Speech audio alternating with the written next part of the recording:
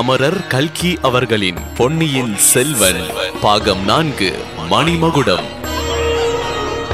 8வது அத்தியாயம். இருட்டில் இரு கரங்கள். கடம்பூர் அரண்மனையில் இரகசிய வழிகளில் வாசல்கள் எவ்வளவு சாமர்த்தியமாக அமைக்கப்பட்டிருக்கின்றன என்பதை எண்ணி வந்தியத்தேவன் வியந்தான். அரை குறையாக அவற்றை குறித்து அறிந்தவன் அவசரமாக இறங்கவோ ஏறவோ முயற்சித்தால் அபாயம் நேரலாம். பாதி படிகளில் இறங்கும் போது முதலை நகர்ந்துவிட்டால் சுவர் இடுக்கில் அகப்பட்டு கொண்டு திண்டாட வேண்டியதாகும். முதலை அசையாமல் இருக்கின்றதா என்று நிதானித்து பார்த்துவிட்டு வந்தியத்தேவன் துவாரத்தண்டை வந்து கீழே கால் வைக்க போனான். அது என்ன? பில வழியில் காலடி சத்தம் கேட்கின்றதே. வருகின்றது யார்? ஒருவேளை ஆழ்வார்க்கடியானாக இருக்குமோ? தன்னை தேடிதான் வருகின்றானோ? அவன் இங்கு வந்து சேராமல் தடுத்து விடுவது நல்லது. இல்லை, வருகின்றவன் ஒருவன் இல்லை, 5 பேர் வருவது போல காலடி சத்தம் கேட்கின்றது. அப்படியானால் இருபன்காரியும் அவனுடைய கூட்டாளிகளுமாக இருக்கலாம். வந்தியத்தேவன் ஒரே பாய்ச்சலாக பாய்ந்து சென்று மறுபடியும் வாலில்லா குரங்கின் பின்னால் மறைந்து கொண்டான். ரகசிய வழியை திறந்து வைத்துவிட்டு வந்துவிட்டோமே, அதனால் ஏதேனும் சந்தேகம் ஏற்படுமா? இல்லை, நாம் வரும்போது அந்த வழி திறந்துதான் இருந்தது. நாம் மேற்படியில் ஏறிய பிறகுதான் வழி மூடிக்கொண்டது. ஆகையால் திறந்திருப்பதே நல்லதாய் போயிற்று. அதோ துவாரத்தின் வழியாக தலை ஒன்று தெரிகின்றது. இடுமன்காரியின் தலைதான். இதோ மேற்படியில் ஒரு காலை வைத்து நின்று சுற்றுமுற்றும் அவன் பார்க்கின்றான். ஒரு கால் மட்டும் கீழே இருக்கின்றது. துவாரம் தானாக மூடிக்கொள்ளாமல் இருக்கும் பொருட்டு அவன் அப்படியே ஒரு காலை கீழ்ப்படியில் வைத்துக் கொண்டிருக்கின்றான் போலும்.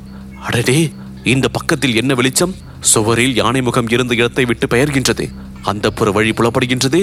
அந்த வாசல் வழியாக வருகின்றது யார்? அதோ மணிமேகலை அல்லவா? தானே கையில் விளக்கு ஏந்தி கொண்டு வருகின்றான். இடுமன்காரி ஒரே பாய்ச்சலில் மேலேறி வருகின்றான். அவன் வந்த வழி மூடிக்கொள்கின்றது. இடுமன்காரி தன் தலைப்பாகை துணியை எடுத்துக்கொண்டு அருகிலே இருந்த புலியின் மேலுள்ள தூசை அவசரமாக தட்டு தொடங்கினான். மணிமேகலை கைவிளக்கை தூக்கி பிடித்து நாலாபுரமும் பார்த்தாள். இடுமன்காரியின் மீது அவள் பார்வை விழுந்ததும் அவனை அதிசயத்தோடு நோக்கினாள். இடுமன்காரி தூசி தட்டுவதை நிறுத்திவிட்டு பதிலுக்கு மணிமேகலையை வியப்போடு பார்த்தான். தாயே, இது என்ன? இந்த வேளையில் இங்கு எதற்காக வந்தது என்றான். இடும்பா, நீதானா? என்ன செய்து கொண்டிருக்கின்றாய் என்று மணிமேகலை வினவினாள். அம்மா, நாளை வருகின்ற விருந்தாளிகளை இந்த வேட்டை மண்டபத்திற்கு அழைத்து வந்து காட்ட வேண்டியிருக்கும் அல்லவா? அதற்காக சுத்தம் செய்து கொண்டிருக்கின்றேன். சின்ன எஜமான் காஞ்சிக்கு போகும்போது அவ்விதம் கட்டளையிட்டு சென்றார்கள். ஆம் இடும்பா, இந்த அரண்மனையிலேயே சின்ன எஜமானுக்கு உன்னிடமும் என்னிடமும் தான் நம்பிக்கை. பழுவூர் ராணியம்மாள் தங்க போகின்ற அறையில் ஏற்பாடு சரியாகத்தான் இருக்கின்றது என்று பார்த்து கொண்டிருந்தேன். அப்போது இங்கு என்னமோ சத்தம் கேட்டது. நீயாகத்தான் இருக்கும் என்று நினைத்தேன். வேறு யாருக்கு இந்த அரண்மனையின் ரகசிய வழிகள் தெரியும்? எத்தனை நேரமாக நீ இங்கே வந்து வேலை செய்து கொண்டிருக்கின்றாய் என்று கேட்டாள். 1 நாழிகைக்கு மேலே இருக்கும் தாயே. இன்னும் 1 நாழிகை வேலை இருக்கின்றது. தாங்கள் தனியாகவா இங்கே வந்தீர்கள்? அந்த வாயடி பெண் சந்திரமதி எங்கே என்று கேட்டான் இடுமன்காரி. ஏதோ சத்தம் கேட்கின்றது என்று நான் அவளை போய் தந்தையை அழைத்து வர சொன்னேன். நீதானே இங்கு இருக்கின்றாய். நான் போய் அவளை தடுத்து நிறுத்தி விடுகின்றேன் என்றாள் மணிமேகலை. இவ்விதம் சொல்லிக் கொண்டே மணிமேகலை விளக்கை தூக்கி பிடித்து இடுமன்காரியின் முக மாறுதலை கவனித்தாள்.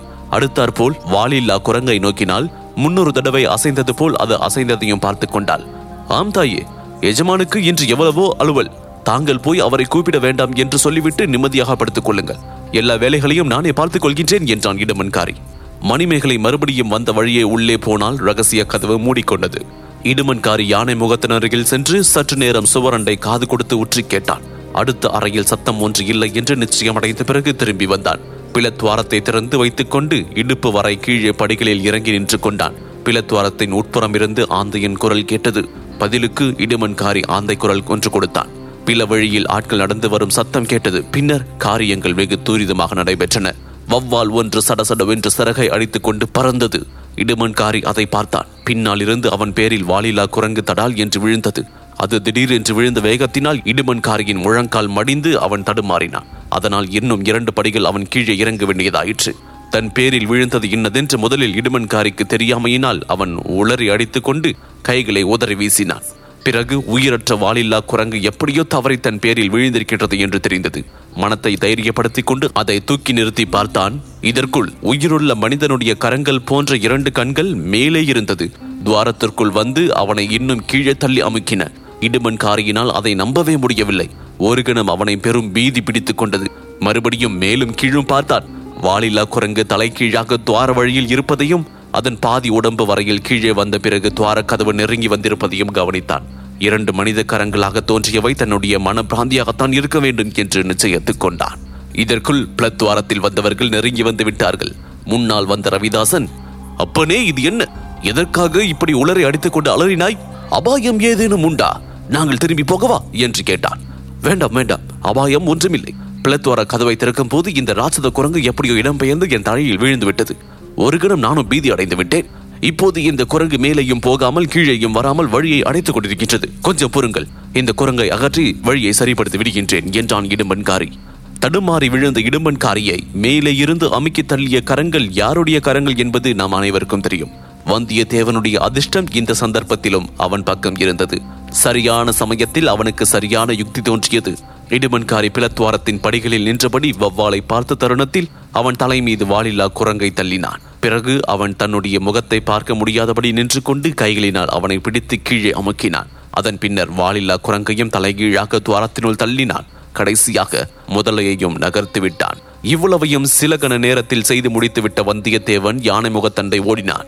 யானை தந்தங்களை பிடித்து தன் பலம் கொண்ட மட்டும் அழுத்தி திருப்பினான். சுவரில் வழி உண்டாயிற்று. ஆனால் மணிமேகலை உள்ளிருந்து வந்தது போன்ற விசாலமான வழி அல்ல, வட்ட வடிவமான குறுகலான வழி. அது கதவுக்குள் கதவாக இருக்கலாம். முழு கதவையும் திறப்பது எப்படி என்று யோசிக்க அது சமயம் அல்ல.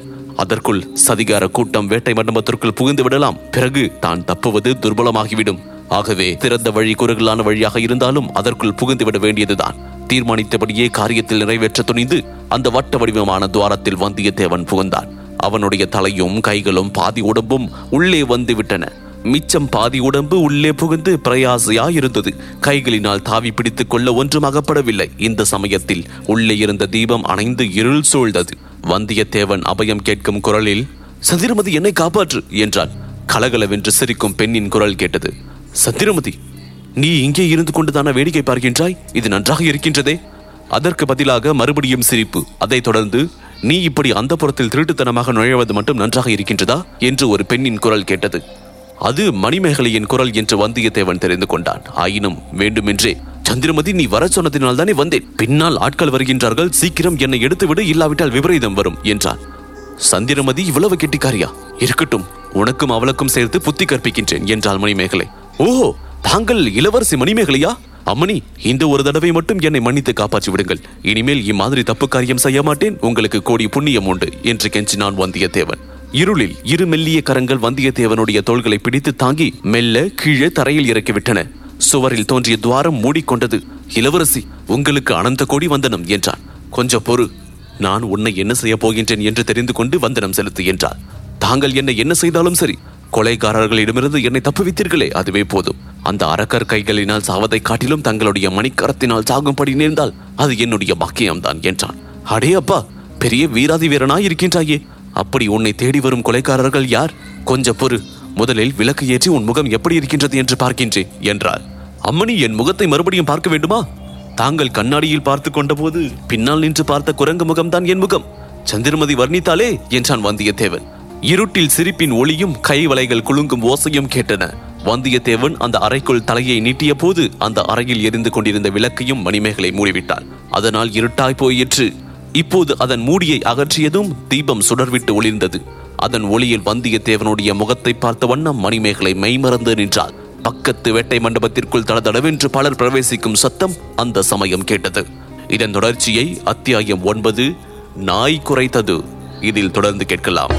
இந்த தொகுப்பினை உங்களுக்காக வாசித்து நான் டிஜே முருகா.